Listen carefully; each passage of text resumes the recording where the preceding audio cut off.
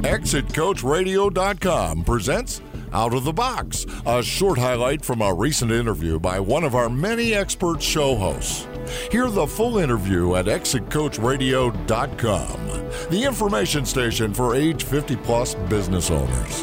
What do you mean by hire your buyer? In the small business market, we find that it may be that as many as 90% of those businesses will not be able to sell for an amount that will satisfy the owner's income requirements in retirement and create a legacy for them. So they have to look at some other option. The other option, I think, that works well in many cases, if you have a good, solid business, is to look at your workforce or even look externally and bring somebody in and create a position of buyer, somebody that's specifically going to take over the business. That's their reason, their mission, and their mandate. They may have been an employee yesterday, but now they're training to be the person that's going to take over the business. And through tax and legal planning, we can structure a very nice transaction where over a number of years, the owner can get paid out by that person.